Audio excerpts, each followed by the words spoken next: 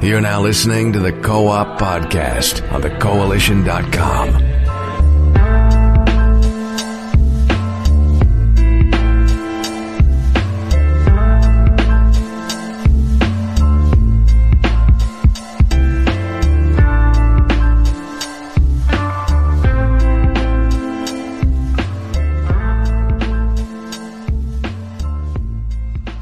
Good afternoon, ladies and gentlemen, and welcome to episode 260 of the Co-op Podcast.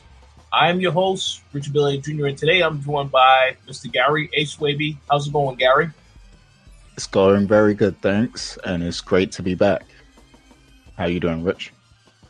Doing pretty good, and I also must say it is great to be back. I do apologize for the short hiatus that we had, but there wasn't a lot going on news-wise. We did have a couple of personal things that we had going on, and we needed a little bit of a break. But we are back for the long haul, so glad to be back.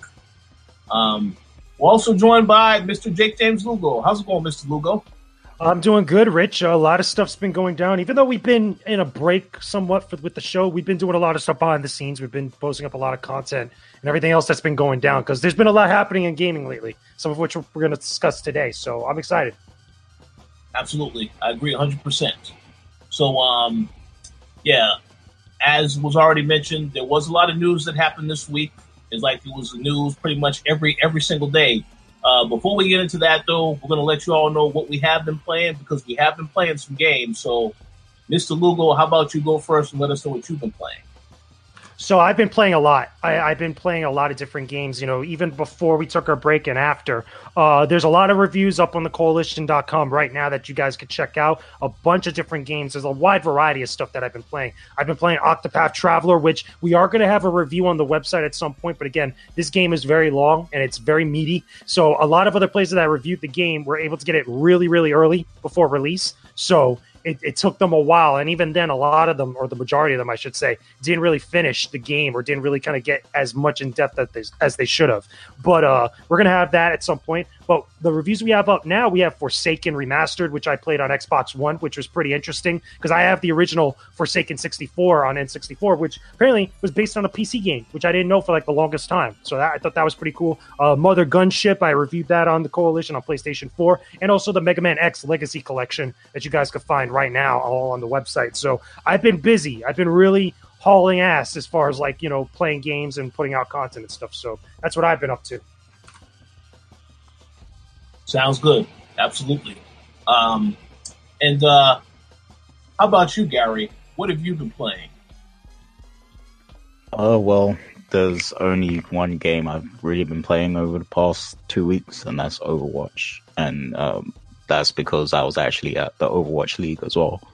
So, that's like the only thing I have to report. And since, I'm bringing it up, I might as well talk about that. So, the Overwatch League Grand Finals took place at the Barclays in New York, Brooklyn, like everyone knows. And I can't remember the exact attendance for that arena, but it was full. Like, it was a sold out audience that actually watched Overwatch League, and it took place across 2 days, like a Friday and a Saturday, and both days were pretty packed.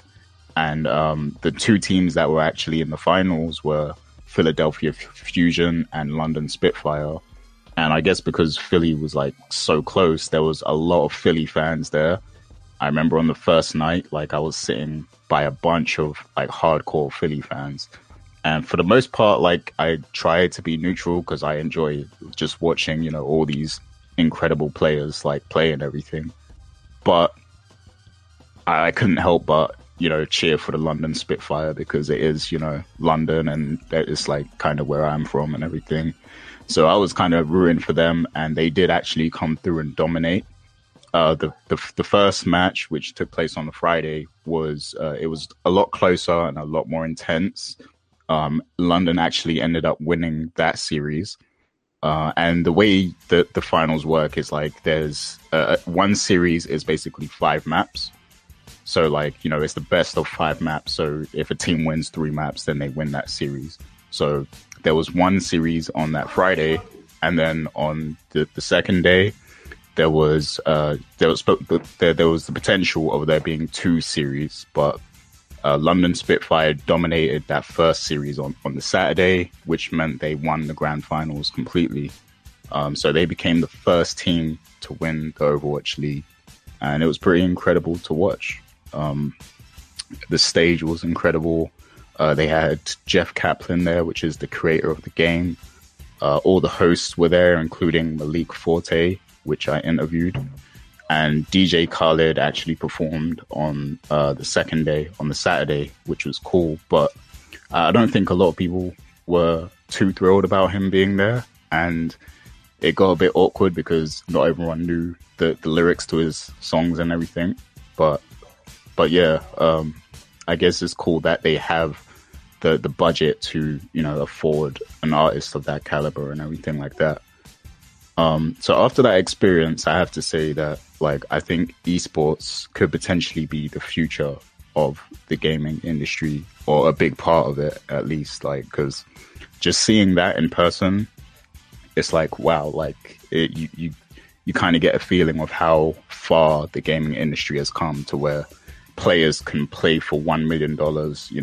Of course, it's a team of 6, so that gets split and everything, but the potential is definitely there if Blizzard can afford to rent out the Barclays and fill it up with people. And these weren't just casual people either. The people I was talking with and the people I was sitting next to, they knew the game. They were actually hardcore Overwatch fans, so everybody there knew their stuff, and they traveled from all around the country or from other countries to actually come and watch the grand finals. So that's a big deal. So I think esports, it's definitely going to become a huge part of video games in the future. It already kind of is, but I see it becoming a pivotal part of the gaming industry. And also that the first day was broadcast on ESPN, and the main ESPN. The second day, I believe it was on ESPN3, but the first day was on the regular ESPN, which is pretty crazy as well. So yeah, Overwatch League. That was the very first one. There's going to be another one next year. And they're doing a few more things this year, like the World Cup and an All-Star game. But yeah, that's 7 months of Overwatch League, and it's been pretty incredible to follow. But sounds yeah, awesome. Yeah, man. Shouts to Tatiana as well, because she's the reason I was kind of there. So yeah. Yeah, and I do know, as you said before, that was quite a long trip from London to LA for E3. So obviously the trip to New York was a little bit shorter, but glad that you had a good time. Yeah. Yeah, man, really enjoyed it. It was definitely a unique experience. I never thought I would see anything like that in my lifetime. So yeah, it's cool. Cool. All right, so as for me, what I have been playing, there's really only 2 games that I have had a chance to spend some time with. The Banner Saga 3, which I actually just completed recently, and I have a review coming for that. If you played the first Banner Saga, you have a pretty good idea of what to expect with the third game. There are a few changes to a few refinements to the formula, but overall it's still a great, solid game. Turn-based strategy, so the art style is beautiful. The animations are fantastic. So yeah, the game has a lot to offer, but again, this particular sequel, because it is the third one, it feels like it's a lot shorter. You're able to complete the game in about maybe 6 to 8 hours, depending how fast you get through actually beating your opponents. But it's a very good game. Just it's a lot to you got to be into these types of games. I wouldn't say it's a game for everybody, but it's a fun game if you like turn-based RPGs. Definitely worth checking out. And the other game that I have been playing, which I will have a review for next week, it's a game called State of Mind. It's made by Daedalic Entertainment. This is a game that when we went to E3, I heard a lot of people talking about this game, so I wanted to figure out why that was. because there's nothing but high praise for the game. It's very, very hard to describe what the game is. I would just say, just to give a brief synopsis, it's about a character that gets into a car accident at the beginning of the game, and he actually starts to lose his memory. Doesn't know where his wife is, doesn't know where his kid is, and you're basically going through these different, as you progress throughout the game, you start to gain your memory back. You find out what happened, the kind of life that you led, and essentially, what's going on, why your wife isn't there, why your son isn't there. So it's a lot more to it than that, obviously, but because it's a narrative-driven game, I don't really want to give away any potential spoilers, because I do think it's a game people definitely need to play to really experience and understand what it's all about. But I will have a review for that on Monday, because that's when the embargo lifts, and the game is out on Tuesday. So I'll have a lot more to say by then, but I can just say what I played so far. It's a unique type of game. Very interesting subject matter.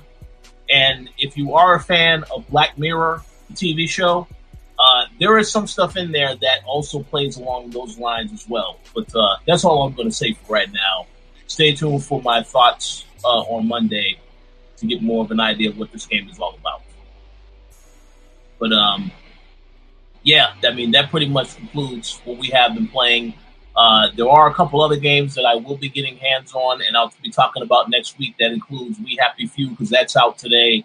Madden NFL 19 is also out today. There'll be quite a bit that I will be talking about from here onward, because I do intend to play a lot of these games. So stay tuned for that. So we're going to go ahead and we're going to jump right into the news, because there was a lot of news that went down this week, pretty much across the board. So the first thing we need to address, and I'm actually going to give the microphone to Mr. Lugo on this one. We have to talk about this situation that happened with IGN and the plagiarism stuff that we've known about since earlier this week. So, JJ, can you please give us an overview of the situation for those that aren't aware of it?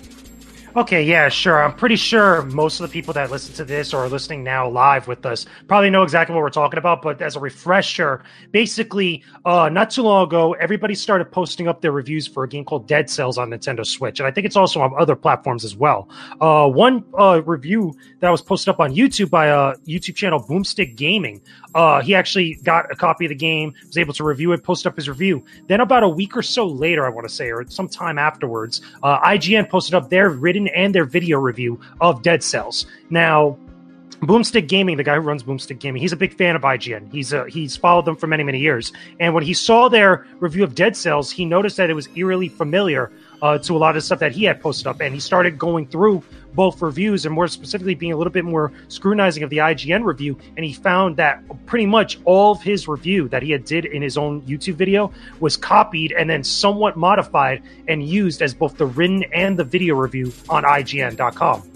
So obviously that's plagiarism. That's a very big deal. That's a very big no-no in our industry and any sort of industry where journalism is involved, where a creative product is involved, because plagiarism basically is just taking somebody else's work and their thoughts and their whatever that their services are that they're putting out there into the world. You're taking that and using it as your own and saying that it's your own stuff, and that's not a good thing.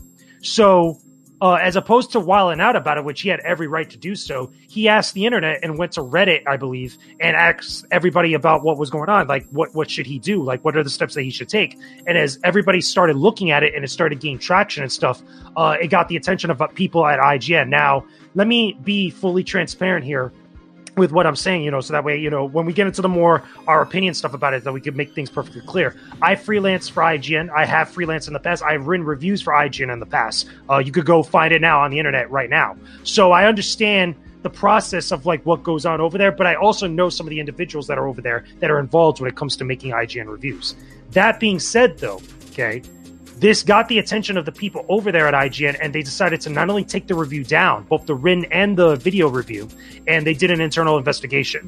This all happened within the span of, I want to say about, maybe 9 to 12 hours, give or take, because I know the very next day, because a lot of this happened early in the morning, the very next day, IGN came out with a statement saying that they had parted ways with the person that did the review on IGN, which was Philip Mewson, who was the Nintendo voice chat host and a Nintendo editor that they had recently hired over at IGN. They basically fired him, for lack of a better phrase, to be blunt about it. And they apologized to Boomstick Gaming. They apologized to their fans, to the viewers that follow their content stuff, rightfully so. And I think they handled this with a lot of class. And then afterwards, there was more discussion about it. Every major outlet that we know picked it up because it is IGN, because it's such a big deal. Plagiarism in our industry. So Polygon, Kotaku, was it Rock Paper Shotgun? Even the BBC actually covered this, and it was a big deal. But before I give more of my opinion and stuff, I'm curious of what your guys' thoughts are, knowing all this stuff, and then I'll kind of dive into where I stand on this. You want to go first, Gary?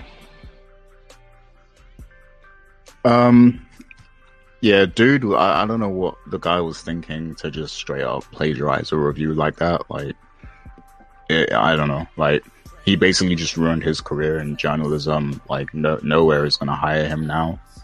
And that, considering you were at the top of the pile in terms of video game websites, it's why wouldn't you just put the work in and come up with an actual review? Why would you even try to do that and think that you wouldn't get found out or anything like that? So yeah, I don't know what he was thinking. He definitely made the wrong move there. As for IGN, I think they did what they needed to do because they were getting a lot of bad publicity from this. So, making the decision to fire him was probably the right one from their perspective.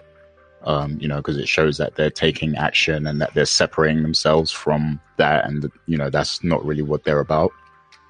So yeah, I guess they did the right thing in that situation. I do want to say that the guy that had his work copied, he was really cool about it, because he was saying that he didn't actually want the guy to get fired, but he did want to bring awareness to the situation and the fact that his work was stolen and everything. And I think that's really cool of him, but yeah, I mean, this probably happens more than it should in journalism and the gaming industry and everything. And I'm sure a lot of times it doesn't even get found out. People probably don't even notice sometimes. So I think this probably happens a lot, and we just don't realize. So it's good that this has happened, so that people will start to be more careful about these things, and hopefully they won't repeat the same mistakes. Yeah, I agree about that. First and foremost, yeah, it's a very unfortunate situation for it to happen. It definitely shouldn't have happened. I think the IGN handled the situation correctly by making sure that they investigated the situation. You saw that, yes, there's some valid points here, so we have to take down the review. Then, of course, deciding to part ways with the guy involved. Now, I do think, as Gary said, this stuff has happened in the industry. Well, it's happened before. There's a lot of things that have happened in the industry that are very controversial overall. But this particular situation and the amount of attention that IGN got behind it is very, very bad. I know one thing I will say about IGN that I have noticed, there have been quite a bit of changes there.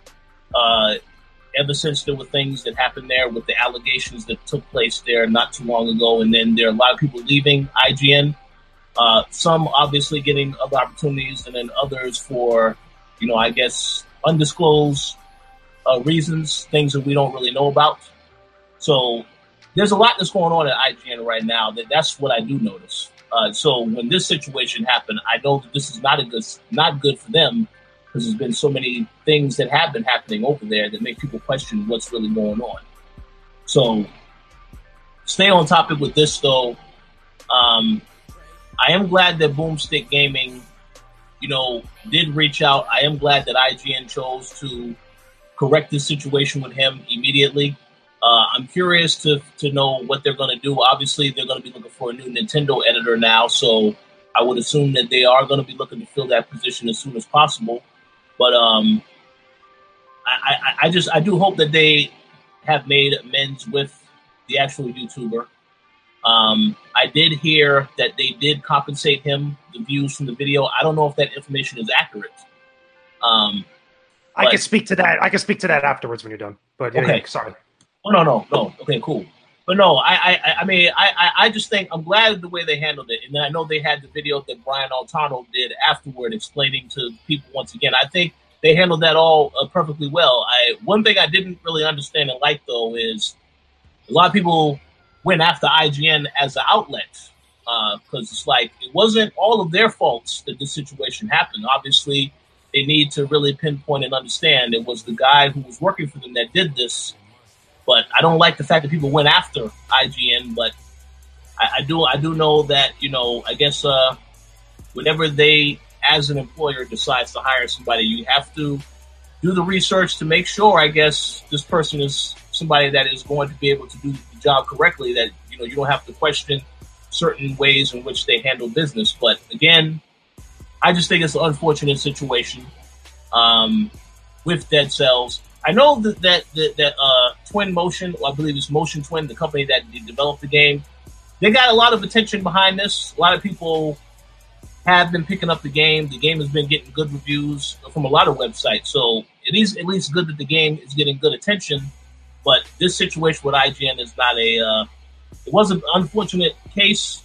I do agree with what Gary said. I don't believe that Philip will be able to get any of the jobs, especially in gaming journalism. Maybe he can do something else outside of that, but just a really bad way to leave a bad impression on your career. So unfortunate for him, but again, IGN, I think they handled the situation correctly. Yeah, that's all I was going to say on the matter. So, yeah, I guess then let me give my opinion overall, because I think out of the three of us here, I think I'm the one that could speak the most about IGN just in general. You know, and again, you know, my biasness a little bit aside, and it's not even really biasness, but again, even being transparent as someone that freelances for them and has done work with them in the past and understands the process of reviews. Because again, I did a review for Naruto Ultimate Ninja Storm 4, and I went through the exact same process that everybody does when it comes to posting up an IGN review. I did both the video stuff and I did the written stuff, which again is a lot of work. You know, I don't think a lot of people really understand how much work it is and how much of a high standard the people over there hold themselves to, you know, as a company, as an entity and stuff, because a lot of people get caught up on the spectacle that social media puts out about IGN or about larger outlets in general. One of the things that, like you spoke to before, that people, again, it's amazing how everybody was coming at IGN's throat, because a lot of people look at IGN as like, oh, it's the brand, it's the company that's plagiarizing this small YouTuber. And that should not be the case, even though, you know, a lot of people are ignorant to the fact that it was one person that was doing this review, not the entirety of the staff over there. And I feel bad for a lot of the editors that are over there. Again, besides me knowing them, you know, guys like Dan Stapleton, who's the reviews editor of IGN, that actually edits everybody's reviews. And also Tina, who just got hired, who pretty much oversees a lot of the editorial stuff that goes on over there. You can't expect these people to pay attention to every single YouTube video that's out there on the internet. And it's very hard to catch plagiarism off of someone that pretty much transcribed somebody else's video. There's like no way to really look for that. I'm pretty sure that now people are going to be looking for ways, you know, to better spot these things. And I think it's inevitable like that, but I don't think you could put blame on anybody else at IGN other than Philip Mewson. And shame on him, because he should know better, because he was a YouTuber before he got hired at IGN. He did a lot of YouTube stuff over, on his channel, a lot of Nintendo-related content and other gaming-related stuff. But I have no sympathy for him, honestly, and I know it's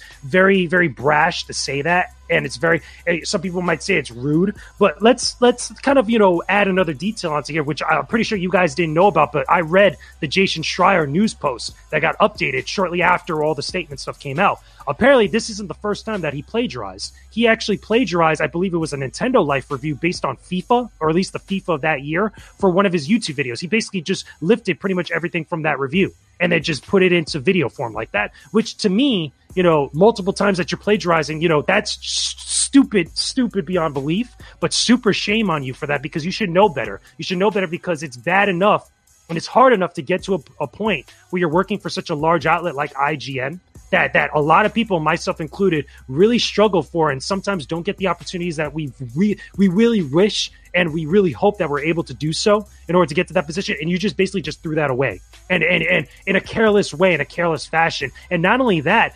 dragged down the entire outlet with you for your stupidity.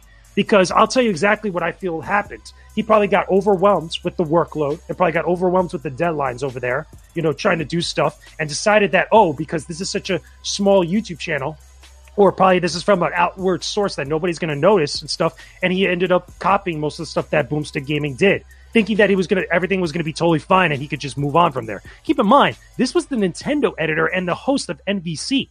I mean, like, you're being put out there by the outlet, as a face of the company. So, like, everything that you do gets scrutinized in some way and gets looked at a much more detailed and much more kind of like intricate way than most other people. So any little thing that you do, even if you're not doing anything wrong, is going to be called out or just going to be looked at with a magnifying glass. So why somebody would go to the point of wanting to plagiarize or feeling the need to plagiarize somebody else's work at this high level is beyond me, because I wouldn't think of something like that. And again, I could speak to having been put in a position where there's pressure on, having gone through that process and done a review for IGN, and not just for IGN, but even for us. But even for other outlets I've worked together with, stuff that I've done freelance for, the pressure's always there. But really what separates the adults from the children is how you handle that pressure and the decisions that you make. And at that point, if myself or any other people that have really kind of like, have a lot of reverence for being in those types of positions and doing this type of work, were given the same type of choice, we would have rather just gone into work the next day and told our boss, hey, listen, I'm a little overwhelmed. I can't do this stuff right now. I don't think we're going to make the deadline. And take the hit there rather than actually lose your job and make the entire outlet look like crap. I get very passionate about this stuff because I think it's just amazing to me that people can make decisions like that and totally just, again, just be so careless. It's just a real shame. And again, I have no sympathy for Philip Mewson because he's done this multiple times. And I feel bad for the other person that he plagiarized too, because clearly that went without being noticed for like years. When Jason Schreier actually put that out there on the update on the Kotaku article, that guy got really pissed off, deservedly so. And it was just another example of something that just completely got ignored for many, many years. Had this not actually happened, that guy would have never found out that his work was also plagiarized, and he would have never gotten the credit, that he'd so deserved. I mean, again, it's really pretty bad overall. I think that IGN handles everything right. They had no choice but to fire him, because you can only imagine what everybody's reaction would have been if they would have kept him on staff. It's already bad enough that you're making the entire outlet look bad, but then they're going to go beyond even further and give an impression that plagiarism would be okay. I don't think that was ever in the cards. I think that once the video came out from Boomstick Gaming showing what had gone down and everybody's immediate reaction to that, I'm pretty sure most of the people over there, like Dan, like Sam Claiborne, like Tina, and some of the other people, Per Schneider, who's one of the co-founders at IGN, I'm pretty sure most of them already kind of like understood where they stood. It's just a damn shame for them, and I feel bad for them having to be put in that position because they did nothing wrong, and yet they still have to take the heat for somebody else's poor mistake and poor choices, which, again, it shouldn't even be called a mistake. It's a very, very poor choice. But either way, that's where I stand on it. Good riddance in that regard. It just, again, I get a little heated also because it also makes it harder and makes it more difficult and makes the outlet, IGN specifically, more scrutinizing towards people that wouldn't do something like that and they want to work for that outlet, but it makes it tougher on them to try to break into the industry or break into that upper echelon like that. But that's where I stand on the matter.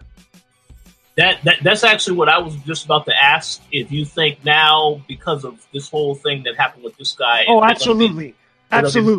Honest to God, I think it's inevitable. I think it's also, but again, not to speculate what everybody over there is thinking, but I think it's common sense to think that anybody over there working for any company would be a little bit more cautious and more scrutinizing with working with newer people coming in, especially after this is so fresh, but also specifically with people that are really started on YouTube, because I always see a lot of people online and a lot of other different places always saying certain things or another about YouTubers when they're working for some of these big outlets or just outlets in general that isn't just the typical independent content creator. Someone that actually has a 9-to-5 job working for a major outlet talking about video games or talking about entertainment and stuff. There's always that stereotype. There's always that rift there. And things like this make it so much more worse, because forgetting about the fact that his career is done. Like I think we could all pretty much agree that his career is done, because once you do plagiarism, especially multiple times, nobody will hire you, especially in a journalism based or a lot of writing based and a lot of content creation based jobs out there. They want nothing to do with that, because what's to stop you from doing it again? Because clearly you've done it multiple times. But also, like I said, it makes it harder for all the other people that wouldn't do something like that just happen to be cut from the same cloth because they probably started on YouTube and stuff. What's to stop these outlets from being more scrutinizing to them or making it much more tougher on them and kind of like holding everybody to a much more higher standard, even though the standards are very high, but overly done so? Like, I think that sucks. That, again, that just makes it more worse for everybody else that wants to get into this type of field. I agree. Absolutely. 100%. Do you have any other thoughts you want to say, Gary? No, JJ went in. He said everything. It's the truth. And again, like I said, it might be just my opinion. And again, take it for what you will for me being transparent and stuff. But I think that stuff like this, it's bad enough. You know, it's hard enough breaking into the industry for a lot of people like myself, like you guys, and everybody else that we know that are friends of the show, friends of the website and stuff. But things like this make it much more tougher and really kind of, you know, we go a couple steps forward and this things like this brings us 10 steps back, and it sucks. Absolutely. I agree 100%. One thing I can say is we kind of had a similar issue to this in the past, like way back in the past, like maybe around 7 to 8 years ago or something. One of our contributors actually kind of he did change it a little bit though, like, but he kind of copied a review from another site and then like he kind of dressed it up and changed some things, you know, changed some wording and stuff like that. And we unpublished that review, and then, you know, he wasn't really writing for us after that. Yeah, so. That always sucks, and I didn't know that, but that really sucks. But also, I think that this one with IGN though is the most blatant and the most kind of like in your face at such a high, at such a major outlet, and that I think that's why so many places like covered it in the way they did. Besides it being IGN, but it was just like so blunt like that, because I've never heard before. Again, all the stories that you might hear about plagiarism and stuff, you never really heard about it blowing up like this big. That's true. Yeah. Well, yes, a very, very, very, very unprofessional, bad move. And, yeah, again, I believe IGN handled it correctly. So hopefully we will see what the future holds for them. I mean, yeah, we'll just have to see what happens. But any final thoughts before we move on to the next topic? I'm good. I think I've spoken enough on it. Okay, so let's move on to now another big topic from this week. Obviously, yesterday, Rockstar released the official gameplay trailer for Red Dead Redemption 2. Trailer lasted over 6 minutes long, which I was very surprised about, actually. And we got a very good idea, I guess you could say, introductory view as to what we can expect from Red Dead Redemption 2. So I wanted to get you guys' impressions on the trailer, and I'm actually going to start with you first, Gary, since I know that you are very much looking forward to Red Dead Redemption 2.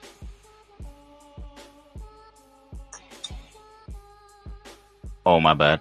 Yeah, I mean, I wasn't hyped for it or anything, but I know Rockstar represents quality, you know, all the time. Like, all their games are super polished, and they're all enjoyable and fun experiences, you know, in some way. So, I wasn't hyped, but I was interested in seeing what they were going to pull off, you know, with this next game, because this is actually like their first, next gen game, because GTA 5 was actually developed with the PS3 and Xbox 360 in mind.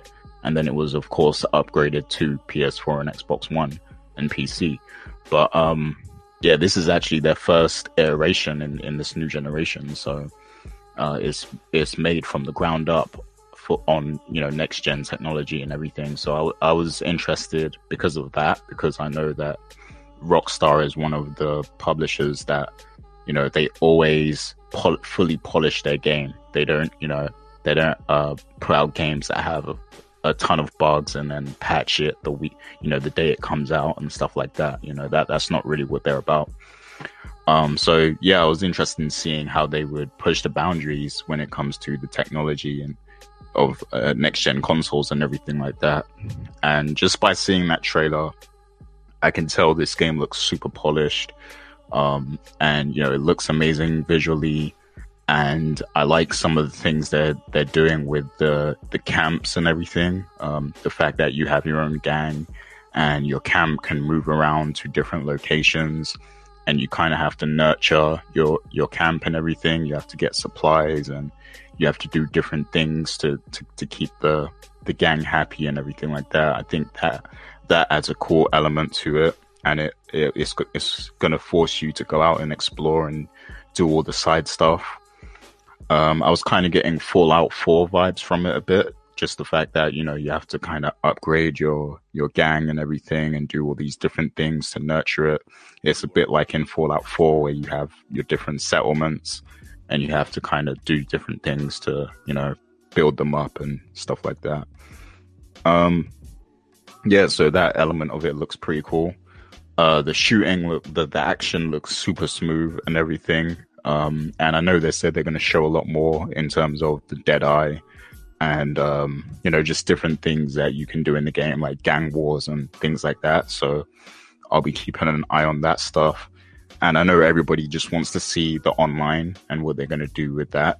And I am quite interested as well in how they're going to approach the online portion of the game. But so far, it looks pretty cool to me. I definitely will be buying the game. But yeah, I mean, it's cool. There's not much more I can say. It's understood. How about you, Mr. Lugo? Not much I could really contribute to that other than what Gary said already. I haven't seen a lot of the more recent Red Dead Redemption 2 stuff, but from what I have seen, it is going to look very interesting. I can't wait to see what everybody's impressions is when the game finally comes out. Oh, yeah, absolutely. The only thing that I will add is, I agree that the trailer looks fantastic. I have to applaud Rockstar because, I know that a lot of times I've seen this trend where there is a game that will get announced, and right as soon as it's announced, you can pre-order right now. There's no gameplay. Now, they will release a video. Maybe they'll release a cinematic trailer. But I don't like when these companies decide to announce a game and then they give you the option to pre-order, but you're not seeing anything to know what you're actually pre-ordering. So I'm glad that they showed as much as they did show in that video, and I think it was time because, the game is coming out at the end of October, so I feel like they needed to show something, and they exceeded my expectations because I was expecting maybe a 2-minute trailer at the most, not a 6-minute trailer with a lot more gameplay footage, a lot more talking of the narrative and stuff like that. So I appreciate the hell out of that. So I have to give them props on that. And as you already said, Gary, definitely will have more videos. They'll talk about what Red Dead Online is like. So I'm looking forward to that. But yeah, I have no complaints. I did say after I saw that video, definitely is going to be in the Game of the Year discussion, I believe. There's a lot of other games in that discussion as well, but I'm very curious to see which game will be the one at the end of the year when we do our actual picks, what will be the top picks. But this game, I think, is definitely going to be in the discussion based off of what I've seen so far, but we'll see what happens. But yes, any other thoughts on Red Dead Redemption 2 before we move on to the next topic?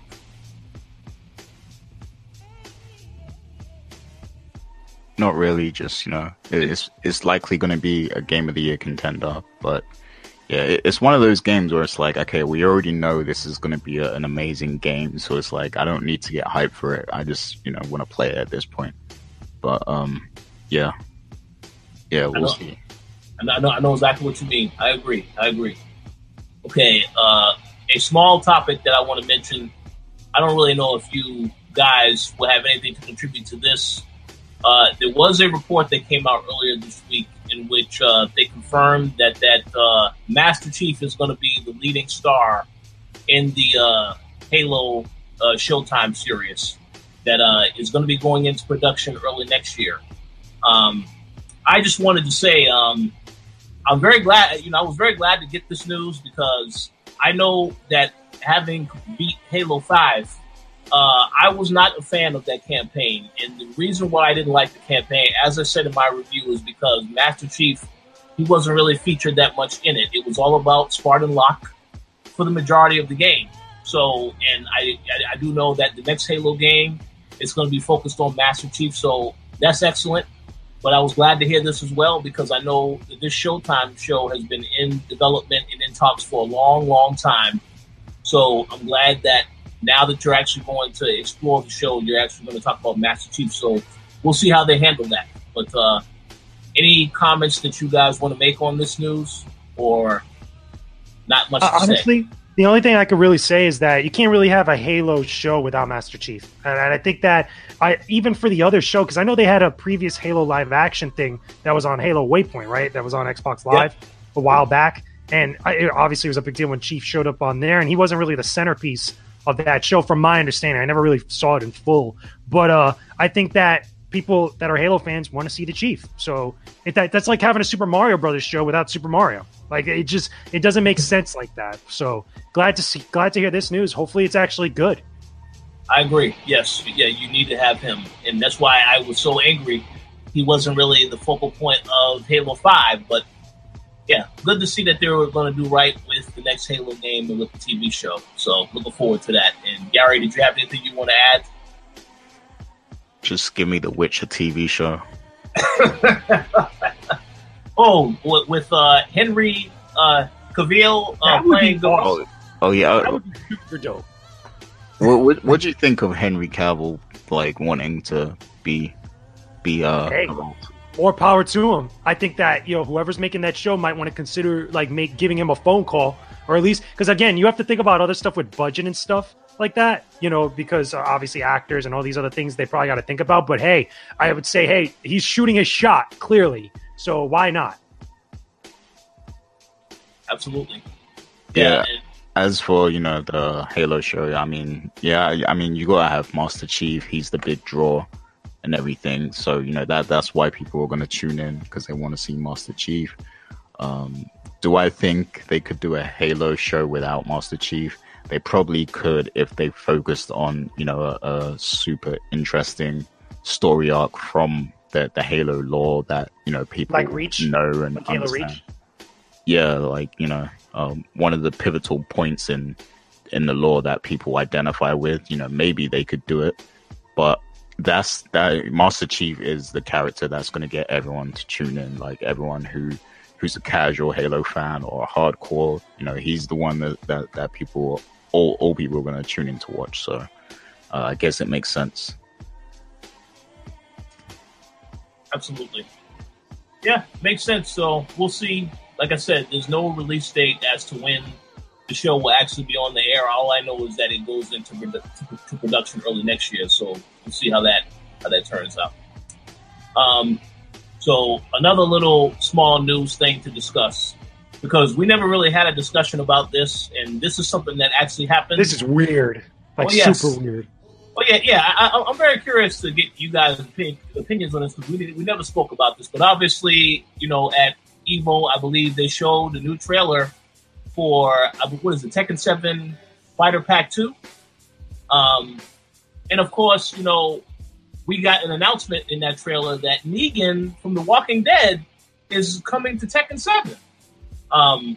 So from what I understand, it is the Negan that actually played by from the show, from the actual TV show. Yeah, so that's interesting. There was no gameplay or nothing, just the announcement that he's going to be in the game. So how about you start us off, Mr. Lugo, and let us know what you think out of this news. This is weird as hell, and it's the funny thing is it's cool to see such outlandish collaboration between different companies, especially with guest characters in fighting games, because we thought it was really cool having Spawn and Soul Calibur. This I think takes the cake as the most random guest character in a fighting game, hands down.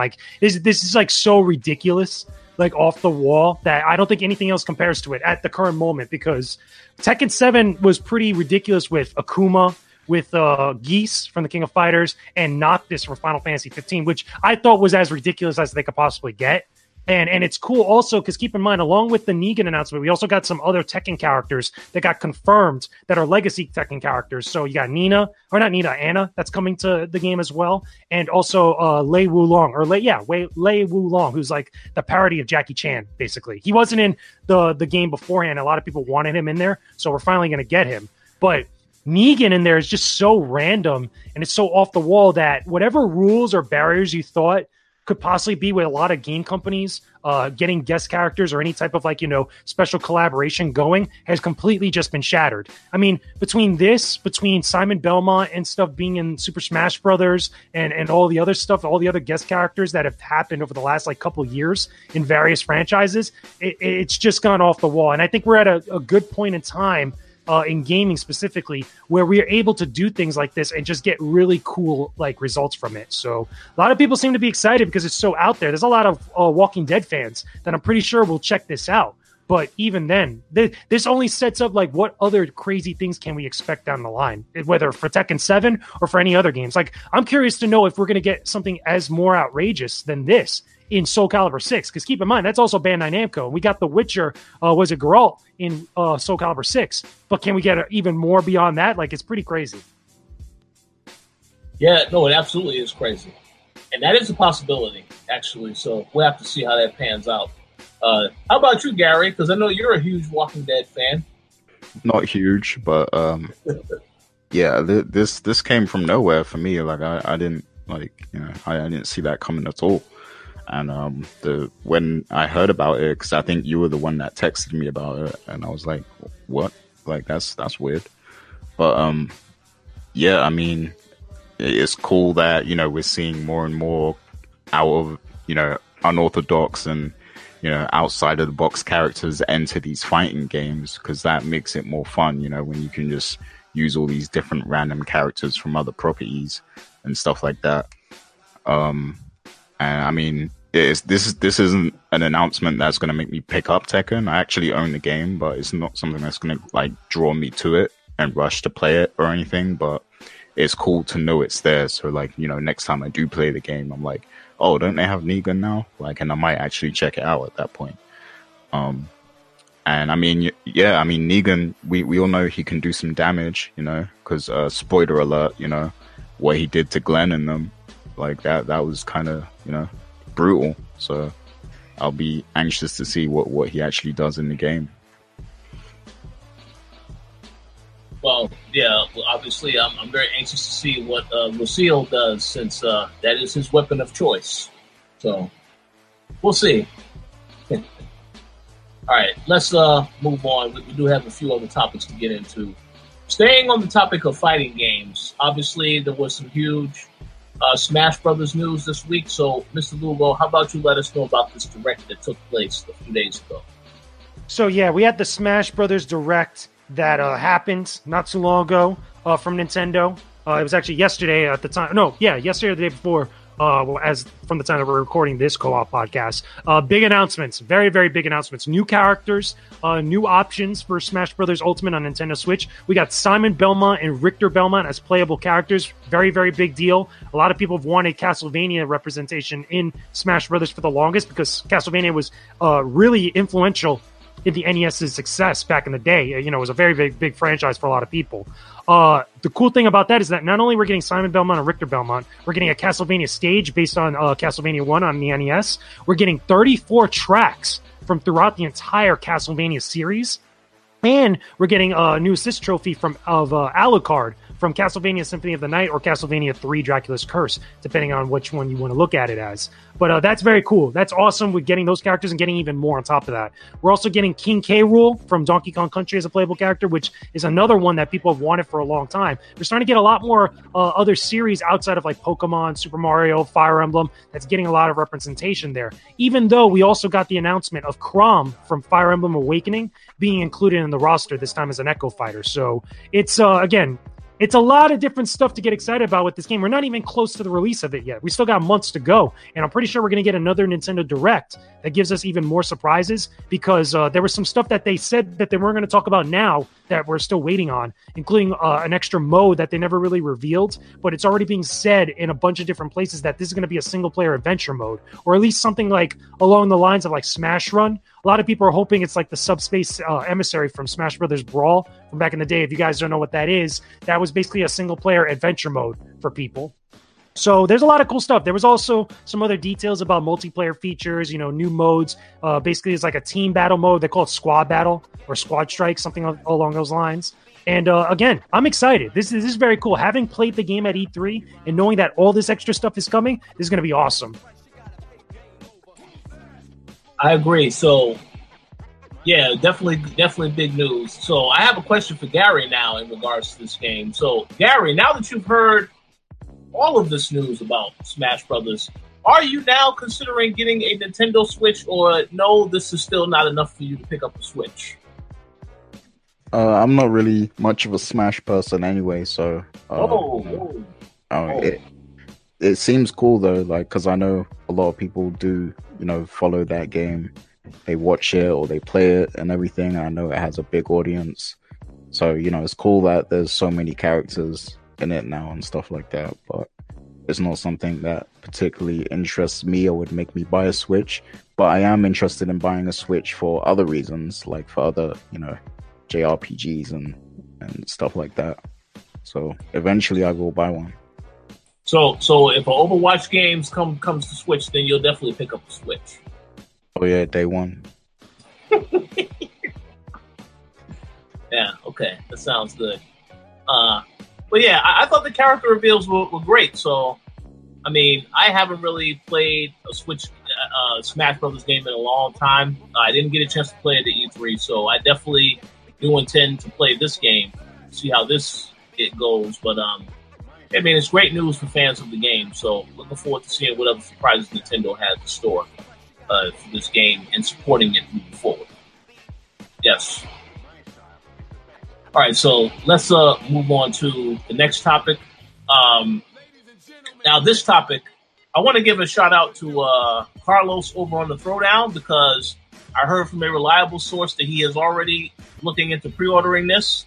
Obviously, I'm talking about the 500 million PS4 Pro limited edition that Sony announced earlier this week. So what we do know is that it is a 2 terabyte hard drive. It is a translucent blue casing on the system. I just wanted to get you guys' thoughts on this, because I took one look at the system, and I will admit that the system looks really nice. Blue is my favorite color, so I'm a little biased in terms of these types of things. But I think the system looks nice. I do think $500 though. I think that's gonna stay at the store for me personally. But Gary, what did you think about this console when you saw it? Yeah, I think this console looks beautiful. Like, it looks really nice to me. And it's something, I would actually be proud to own. I'm not going to pay that money for it, but like, if you own this, you definitely should be proud of it, and you should, like, keep it. You shouldn't even use it. You should keep it boxed up somewhere as, just a collector's item or something like that, because it's probably going to be worth a lot of money one day. But, yeah, it looks really nice. And it makes, like, stuff like the Spider-Man PS4 and stuff like that, it makes those look cheap and tacky in comparison, because this just looks like super amazing. So yeah, and I like the little see-through kind of effect on the console and the controller and everything. Yeah, so since you mentioned it, I just wanted to say, when I did see this system, I instantly thought this system compared to the Spider-Man PlayStation 4 Pro that's coming out. And yeah, I think after seeing this, it makes me feel as though they definitely could have done more with that Spider-Man PlayStation 4 Pro. I mean, there's no blue in that system at all. And, we know Spider-Man's colors red and blue. So that's a little interesting. Webbing, not really any webbing on the console either. So I do wish they did more with the Spider-Man system, but I cannot deny that this 500 million system looks really nice. But what did you think about the console, Mr. Lugo? I think it looks pretty dope. Not gonna lie, looks pretty freaking dope as far as like aesthetic wise, and having it in somebody's house, along with your collection is gonna look pretty nice. But I don't know. sometimes when it comes to like some of the other consoles, I don't go too crazy with the aesthetic of it because I'm just good with the basic console, in this case being PlayStation 4, PlayStation 4 Pro. But I can understand the appeal of like the aesthetic with like something that just adds a new flair to it. It reminds me a little bit of that translucent like Nintendo consoles, like back in the day, like the translucent N64 or the translucent like GameCube or the Game Boy, like stuff like that. Again, has a certain appeal in it, and especially for people that grew up within that era. Absolutely, yes, absolutely. I know the video they showed, like the little history of PlayStation, the different consoles. That was cool, also. But yeah. I agree. The system looks nice. I don't know if I would tell anyone to go out there and get the system. I know it is going to be considered a collector's item. It makes me wonder, when is the PlayStation 5 coming? 2020, I would assume, but we'll see. But yeah, nice console. So definitely, for those that are interested and they want it, they don't have a PlayStation 4, that's not a bad PlayStation 4 to pick up. But we'll see. So, any final thoughts before we move on to our main topic for today? Now, I'm ready for the big one. The most hype topic from today. Yes. The one that kicks ass with a very big boot. Absolutely. So, of course, QuakeCon 2018 is going on right now.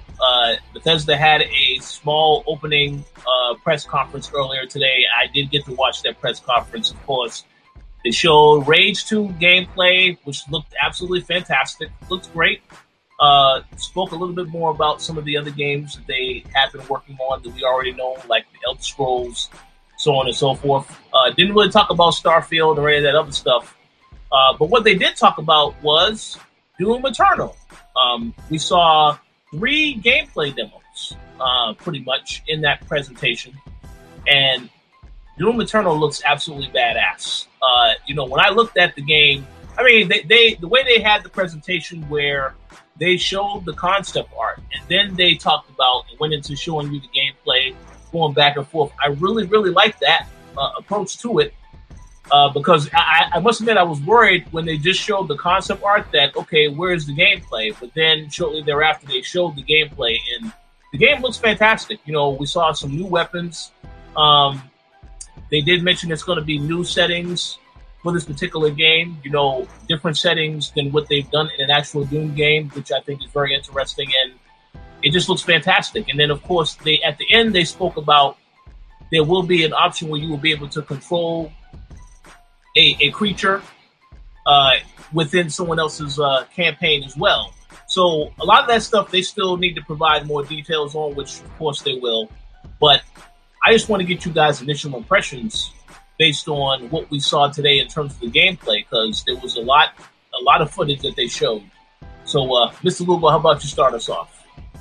Yeah, I think it looks dope. Doom Eternal looks pretty kick-ass. And again, this is coming off because I'm a little biased towards Doom. Again, back in the day when the first game first came out, I did the guide for it on IGN, and I really enjoyed it. I had a lot of fun with Doom, and I think a lot of people do, you guys included, playing Doom. It's just fun to do so. I liked what I saw. I got a chance to, before we recorded the show, to look at the trailer, really see like what was up, and it looks great. And from little details I'm hearing all over the place, it's coming to Switch on the same day. And from my understanding, from what people have been saying, it looks pretty damn good on Switch, or at least, what people are going to say are saying that it's going to look pretty damn good on Switch. Because one of the things that for Doom on the Nintendo Switch, that version of the game had to be dialed back a little bit because obviously the Switch is not as powerful as the PlayStation 4, the PC, or the Xbox One. But again, you can't go wrong with a game as well built and solid as Doom on a portable console like this. And I think a lot of people are probably going to pick up Doom on the Switch on day one. Watch that. The 2 best-selling versions of that game, I'm pretty sure it's either going to be Doom on the PC or Doom on the Switch. I think that is definitely possible because, it seems like a lot of games that have been releasing on Switch, especially if it's a Nintendo first party, it's like it does it extremely well in sales. So, yeah, I think that is 100% possible for that to happen. How about you, Gary? What were your thoughts on the Doom Eternal gameplay?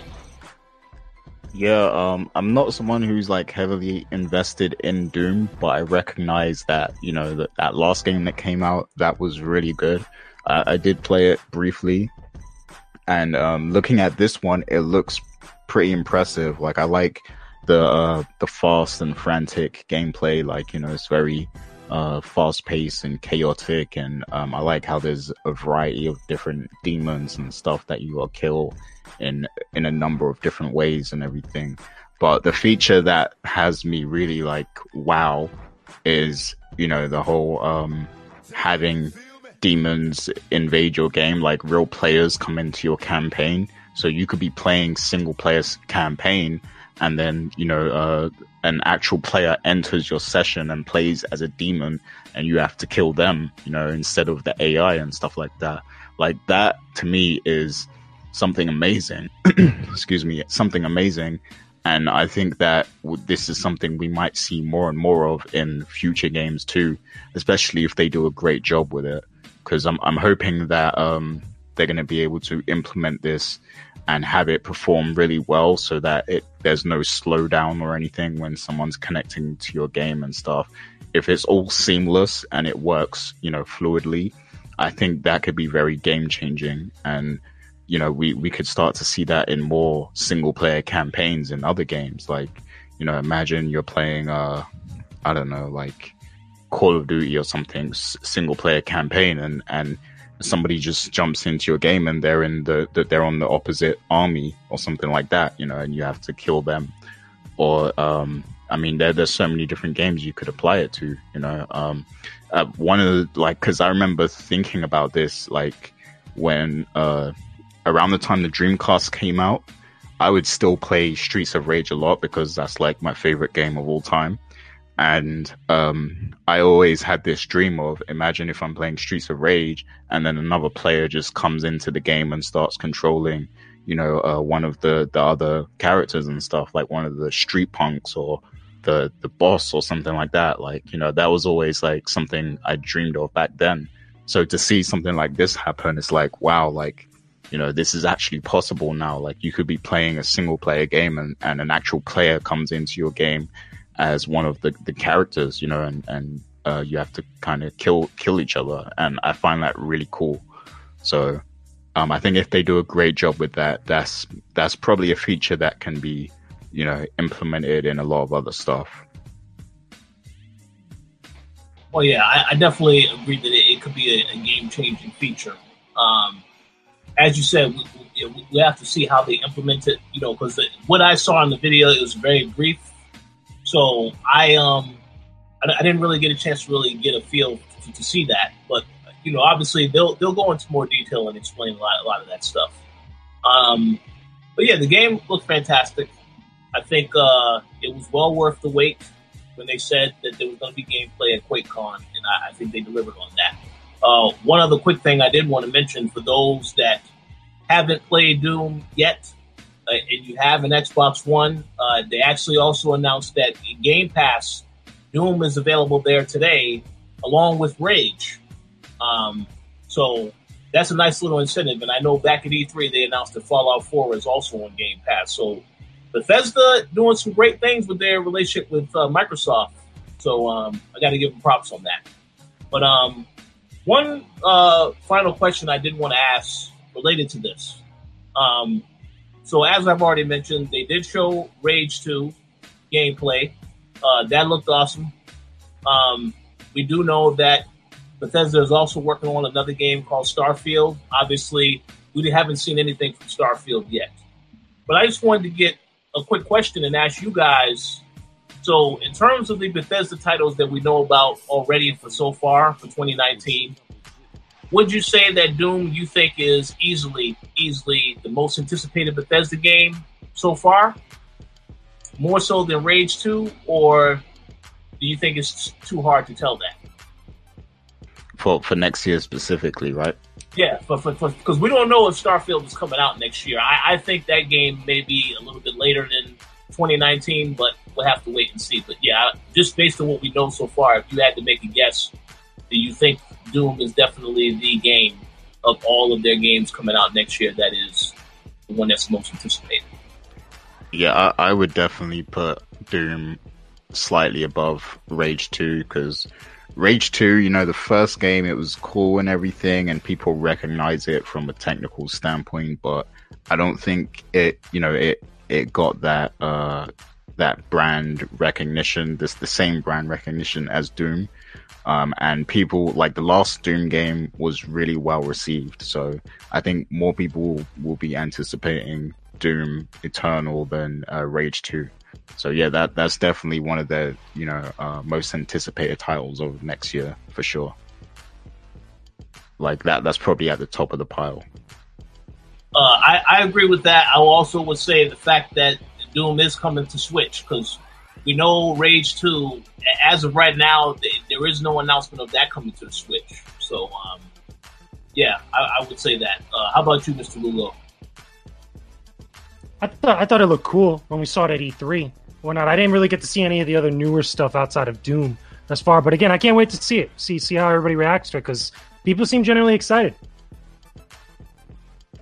Yeah, absolutely. So I mean, we'll have to see, but hands down, yeah, Doom Eternal looked awesome. Definitely looking forward to find out more information. 2019 is, I guess, the release date. I mean, it's not coming out this year. I know that much. But hopefully we will get a confirmed release date later this year. You know, it may show up at the Game Awards. You never know, that type of deal. But, yeah. QuakeCon, for those that are there, you know, I hope they have a fun time. It should be a good show. I don't know what else is there playable. But, yeah, that was a hell of a way to kick off the show. So I got to give them props on that. So, any final thoughts before we get ready to wrap up today's show? No, I just hope all the developers are making note of that feature, because I really want to see it in more games. And one of the things I want to say as well about that feature, you know, where you can invade other players' games, that means you always have to be connected to the internet as well, which can probably cause a lot of issues, and I'm sure a lot of people they want to be able to enjoy single player, you know, without. They said you could turn that off though. That I know. They said that you could turn it off, but I mean, even then, that's what I was going to say. It's good to have the option though. Yeah, that's what I was going to say. I was going to say, like, if other developers do add it, I hope they do allow you to turn it off too, because there have been games that are always online, and then when your connection cuts, you just can't play the game, period. So I hope that if people do take that feature, they understand that it should be an option. So yeah, that's pretty much it from me. Sounds good. Yes. So we thank you all for tuning in to today's show. We will definitely be recording a new episode every Friday, so stay tuned for that. But if there are any final shout-outs that you guys want to give, now is definitely the time. So, Mr. Lugo, do you have any shout-outs that you want to give? Yeah, sure. Again, shout out to everybody checking out the show now. Shout out to everybody that's been reading all the posts and the reviews and the op-ed stuff that we've been putting up on the website. I know if you guys haven't already, I'll let you guys know that I have an op-ed about games, media, and content creators that's on the website right now. I know I posted it up a little bit more than a week ago, I want to say, give or take. You know, I don't remember the exact date, but it's on the website right now, and I highly suggest that you guys read it. I recommend that you guys check it out. It's got a lot of thoughts that have been, you know, kind of cooking up in my mind a little bit about being part of games media, being a content creator, and doing all this different stuff in the relationship between the two. And I feel like it has a lot of good, positive stuff that people should really check it out. There's a lot of food for thought in there that I highly recommend you check it out. But also, I want to give shout outs to a couple of other places. Shout out to Snakebite, because they sent me some stuff recently that we now have another unboxing and impressions video for you guys to check out. Shout out to the Pokemon Company for the same thing. They just sent me over the recent Pokemon TCG card set that went up on the website and the YouTube channel for us now, that you guys should definitely check out, especially if you're into Pokemon or even just into collectibles like that. We try to provide at least a good variety of different stuff that we have on the series, you know, because we've been doing a lot of different things besides just tech. So big shout outs to them for allowing us to do that and to check it out and stuff. And again, if you haven't already, check out some of the other reviews that we have on the website right now. We got more coming very soon for some very big games. It's going to be pretty damn dope. And hopefully you guys can give us some good feedback. Absolutely. Yes, definitely. Yeah, I want to give a shout out to all of the people who have been supporting us on Patreon, as well as watching the show live or listening later. We actually have 2 giveaways going on right now. The Patreon subscribers they are entered in for a chance to win Spider-Man on PlayStation 4. That giveaway will be ending on the 17th of August, so we will definitely let y'all know who the winner is soon. And we have a giveaway on the site. We're actually giving away Shenmue 1 and 2 on either PlayStation 4, Xbox One, or PC. So all you need to do for a chance to win is to actually go to the site, enter, and the details will be in this post as well when this goes live on the website. But yeah, just go to the website, you'll find the post, enter in for a chance to win, and good luck. Thank you all for the continued support. And Gary, the floor is now yours for shout-outs. Yep, so big shouts to all of our Patreon people who have continued to support us. That's M. Collins, Mauricio Aguilar, Himdil, Fergus Mills, Miguel, and Antonio Rogers. We appreciate all of you for your continued support, and shouts to everyone who joined us in chat today and everything and watching live. We have moved this to a new day and everything on Fridays, and I know the concern is that people are working, so we will keep tweaking the times that we record accordingly, just to make it so that everyone can participate when it's live and stuff. The thing is, I have to stay up late to be on the show as well, if we record in after work hours, so that's the only thing. But I don't mind staying up a little bit late because it's Friday, so maybe next week we'll try and tweak the time a little bit just so more people can check out the show live and everything. But we appreciate you all supporting the show.